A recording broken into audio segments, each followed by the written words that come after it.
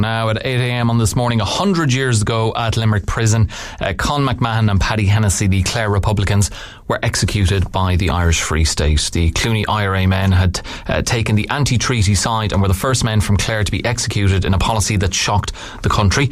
On the same day, 11 IRA prisoners were executed in total. This Sunday at Clooney Graveyard, a centenary commemoration will take place. The guest orator at Sunday's commemoration at Clooney Cemetery will be Dr. Tomás McCumara, who has written about the controversial Civil War executions of both men. Tomás joins us on Morning Focus. He's in studio. Good morning to you, Tomás. Thanks for coming in. Hi, Alan. How are you? Very well. Good to see you. And we're also joined by Patricia Hayward, who's spent many years researching the story of the executions. Good morning to you, Patricia. Good morning. And thanks very much for being with us. There's a lot in this story, Tomás. Can you just give us a bit of background first on Con McMahon and Paddy Hennessy? Sure, yeah. Well, Con and Paddy were both very active IRA volunteers from the start of the War of Independence. But what I suppose is significant about their Civil War experience is that as that experience continued, they became more and more significant within the county, because as senior IRA volunteers throughout the county were arrested, there were several deaths, particularly throughout the kind of late summer of 1922. Con and Paddy then elevate in their significance. So when we get towards the end of 1922, and when the policy of executions had been introduced by the Free State government, you have a scenario where when you look to County Clare, Con and Paddy certainly are two of the more senior and significant IRA officers within the county. So therefore they would be targets as such for the Free State, particularly for arrest and getting them off the field, because when they're got off the field, the influence that they have is removed. Add to that the fact that they were both culturally very significant within the county, particularly Paddy Hennessy, who was county secretary of Clare GA at the time of his execution. You know, we all know now that is a position of real significance culturally, you know, and sporting within the county. He had been elected the previous January of 1922, you know, as part of a policy of the republicanisation, I suppose, of all organisations. But at the same time, Paddy was a recognised hurling figure within the county. He had been close to making the county team in 1914 when they went on to win the All-Ireland and so on. So they're two very significant Republican and cultural figures within the county when they're lined up for execution, and this morning 100 years ago. And just when you're mentioning that Paddy was the county secretary, you know, it's a role we usually assume nowadays with men of a certain age, but both that and the fact the Civil War itself back then, I mean, these were young men. Paddy was 29 when he was executed, Con was 27, so he was county secretary at such a young age, and we might touch on it again in a little while,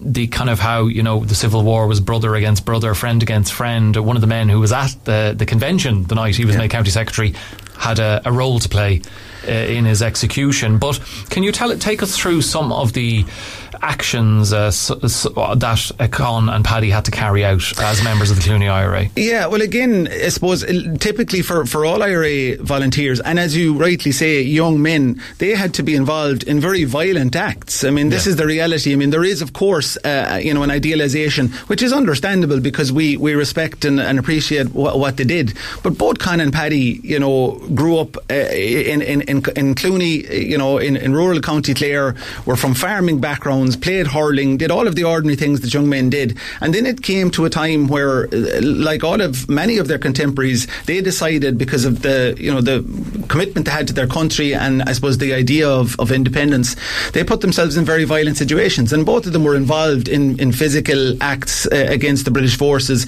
particularly Con, for example, in the attack on Rouen RIC barracks, which is a significant moment in terms of its success, but also in its violence. It led to the death of an RIC man. So both of them were involved throughout the War of Independence in all of those acts, as well as the other mobilisation of Sinn Féin and the Republican movement and electioneering and so on. So they were recognised certainly for their commitment to the physical force element of the Republican campaign. And I think it's important to recognise that from the start of the Civil War, they had taken a very clear stance as an anti-treaty in the anti-treaty context, and remembering that the first anti-treaty IRA man in the country to die was their comrade Joe Considine from Clooney. So there's a picture at the funeral of Joe Considine where Con McMahon can be seen, and it was very clear to them from the very first death that taking the anti-treaty position was a very dangerous situation, very serious situation, and that became more and more clear. So when we reached January 1923, these men are hugely committed, and we have to examine the entire experience, of course,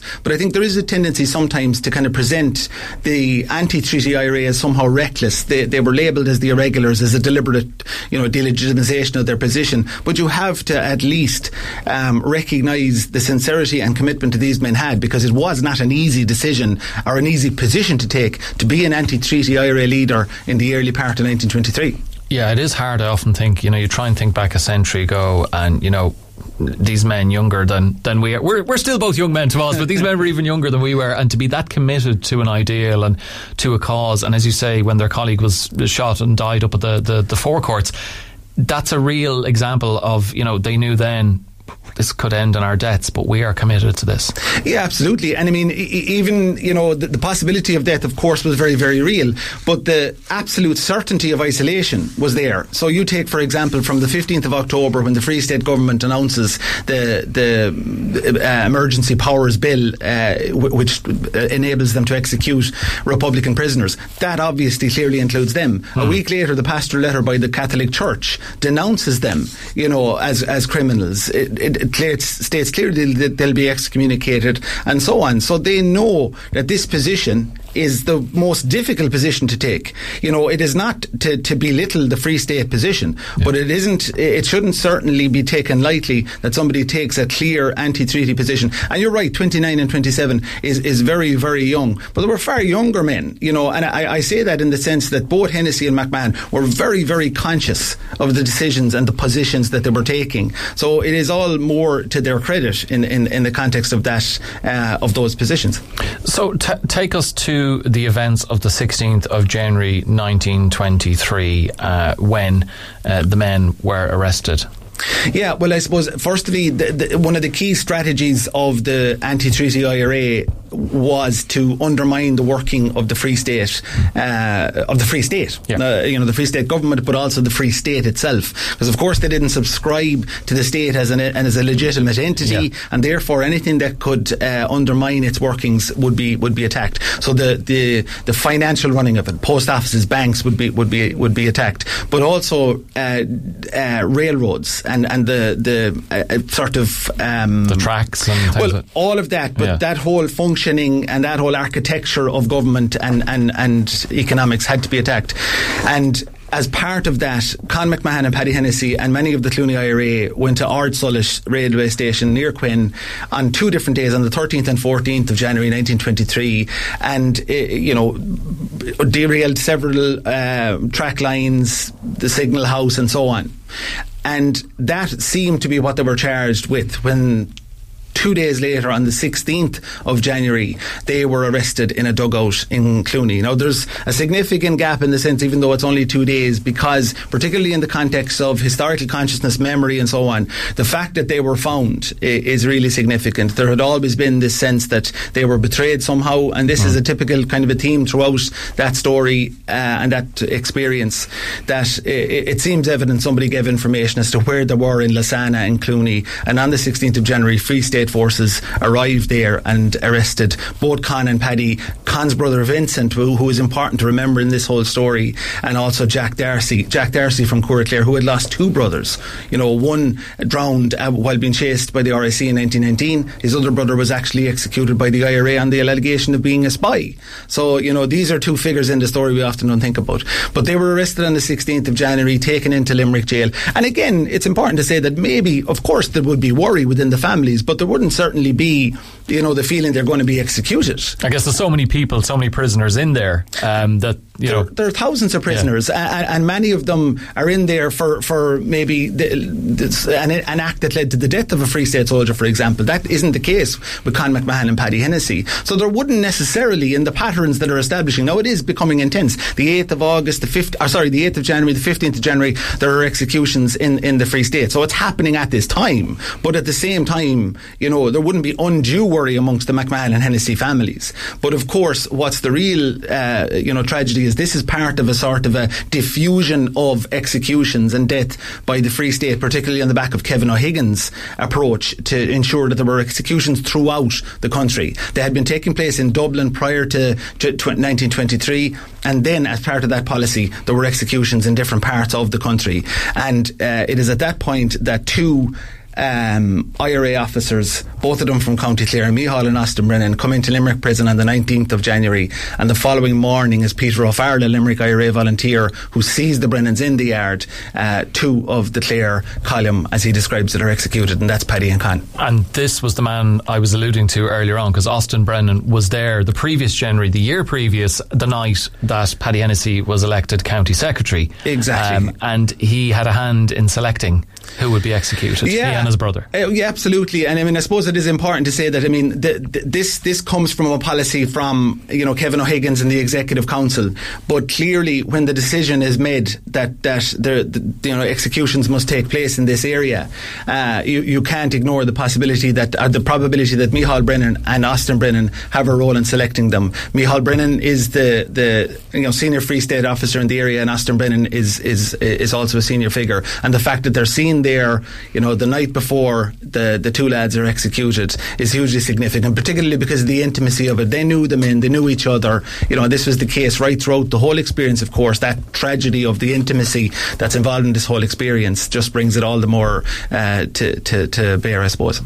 An incredible story, and they were the first Clare IRA men to be executed. Yeah, it is really significant. There were 5 executed in total in County Clare, 3 of them towards the very, very end, and in fact after officially the Civil War, in May 1923. But it's really significant given the fact that these were two significant IRA figures in the county, significant cultural figures in the county. They had not been involved in killing anybody, and even if you took the Free State position, which we have to consider, they need to run a state. They need to, from their position, confront the people who are trying to undermine that state, and that has to be understood. But if you're looking around the country to see who do we execute on that basis, from a purely technical point of view, then Paddy Hennessy and Con McMahon haven't been involved in the deaths of any Free State soldiers, any Free State personnel, yet they're picked because it seems clear that it's part of that spreading of death throughout the country. So Limerick and Clare would potentially be affected by their execution. Just before I go to Patricia, can I ask you about the charges? While you say, Tomas, they weren't involved in the killing of any men, and having read excerpts from the letters that they wrote to their family, because they were told basically the evening before they were executed, it was 8 a.m. the morning of the 20th they were executed, they were told the evening before you were going to be executed. And I'll ask Patricia about this. I was struck by how calm and measured the letters are. One of the men, I think it's Paddy, mentions these charges, he just felt they were bogus, what they were charged with. Yeah, absolutely. And again, the calmness is remarkable in their letters, but that's probably the case in many of the letters. I've read almost all of the letters of executed men from the Civil War, and there is a remarkable sense of calmness and contentment almost in their actions and in their decisions, and the fact that as they saw they were going to die for Ireland. But Paddy was clear in his letter, which is important, where he mentions to his sister Teresa that the allegations were bogus. In some cases, some of the other executed men didn't really care because they knew they were going to be executed and it didn't matter what the charges were. But Paddy seemed to be clear he wanted that to be known, that the allegations were bogus. But certainly the allegations even weren't that they had been involved in killing anybody. The allegations were on the basis that they had arms, that they had been involved in Ard Sulish and so on, which they had. But the calmness is remarkable. There's one further point to make in that context of being told the night before. It would be only after they were executed that the families would find out that they had been executed. So there was no time for the families to prepare for their execution. It was subsequent to that they were told about it.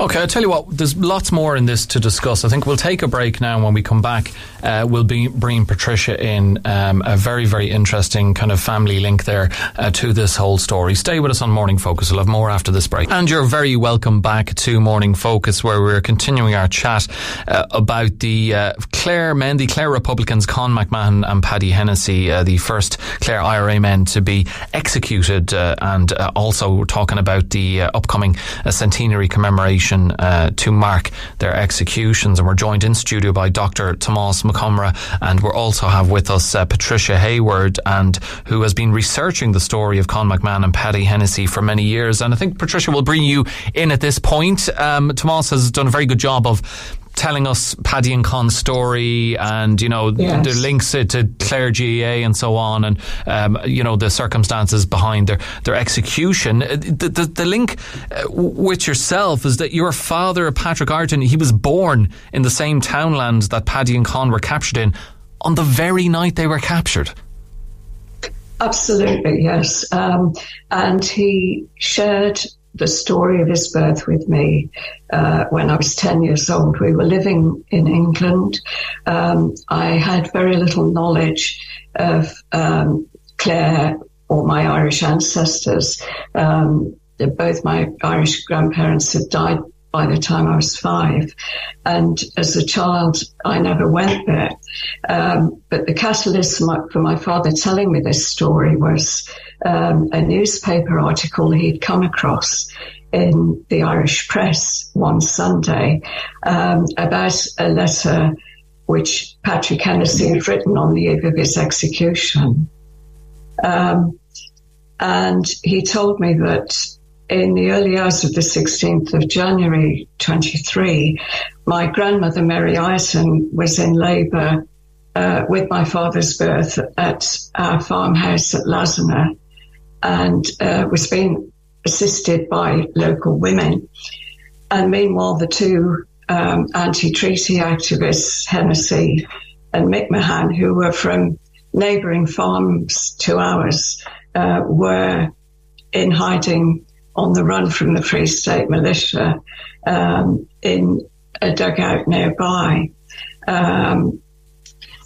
They had been helped by my grandparents and also by other neighbours and relatives over the course of the previous few days.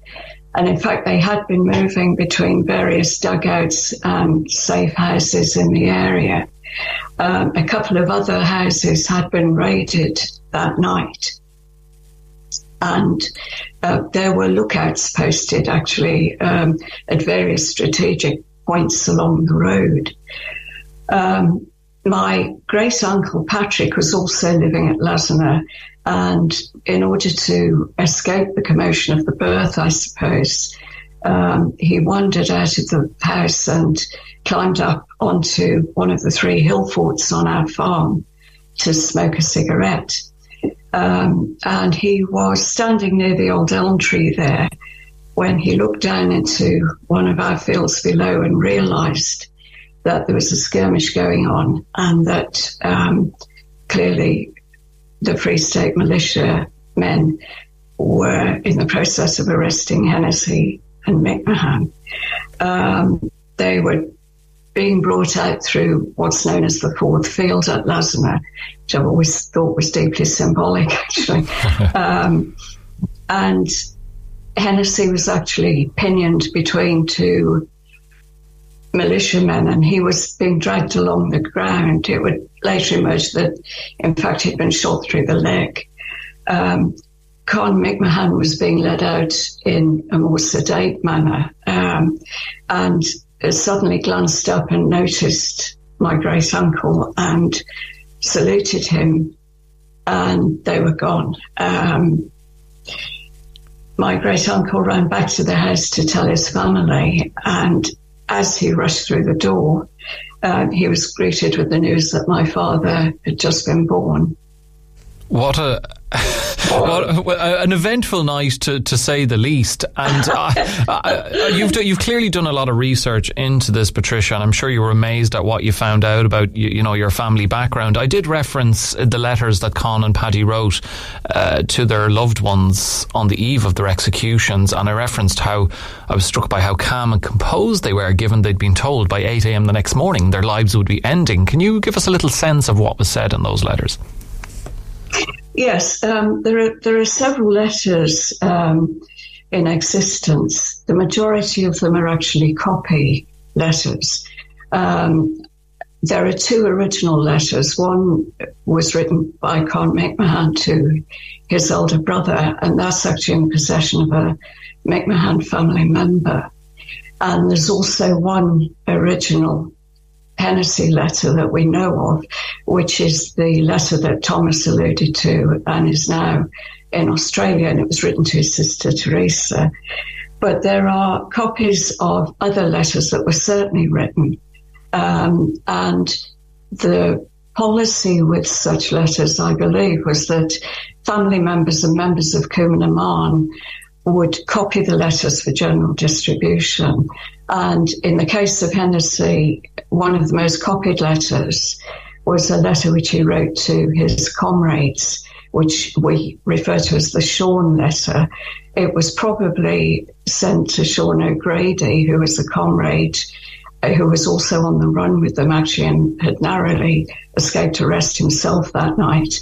And Hennessy, in that letter, poignantly asks that his cigarettes, he had apparently 17 boxes of cigarettes on him when he was arrested.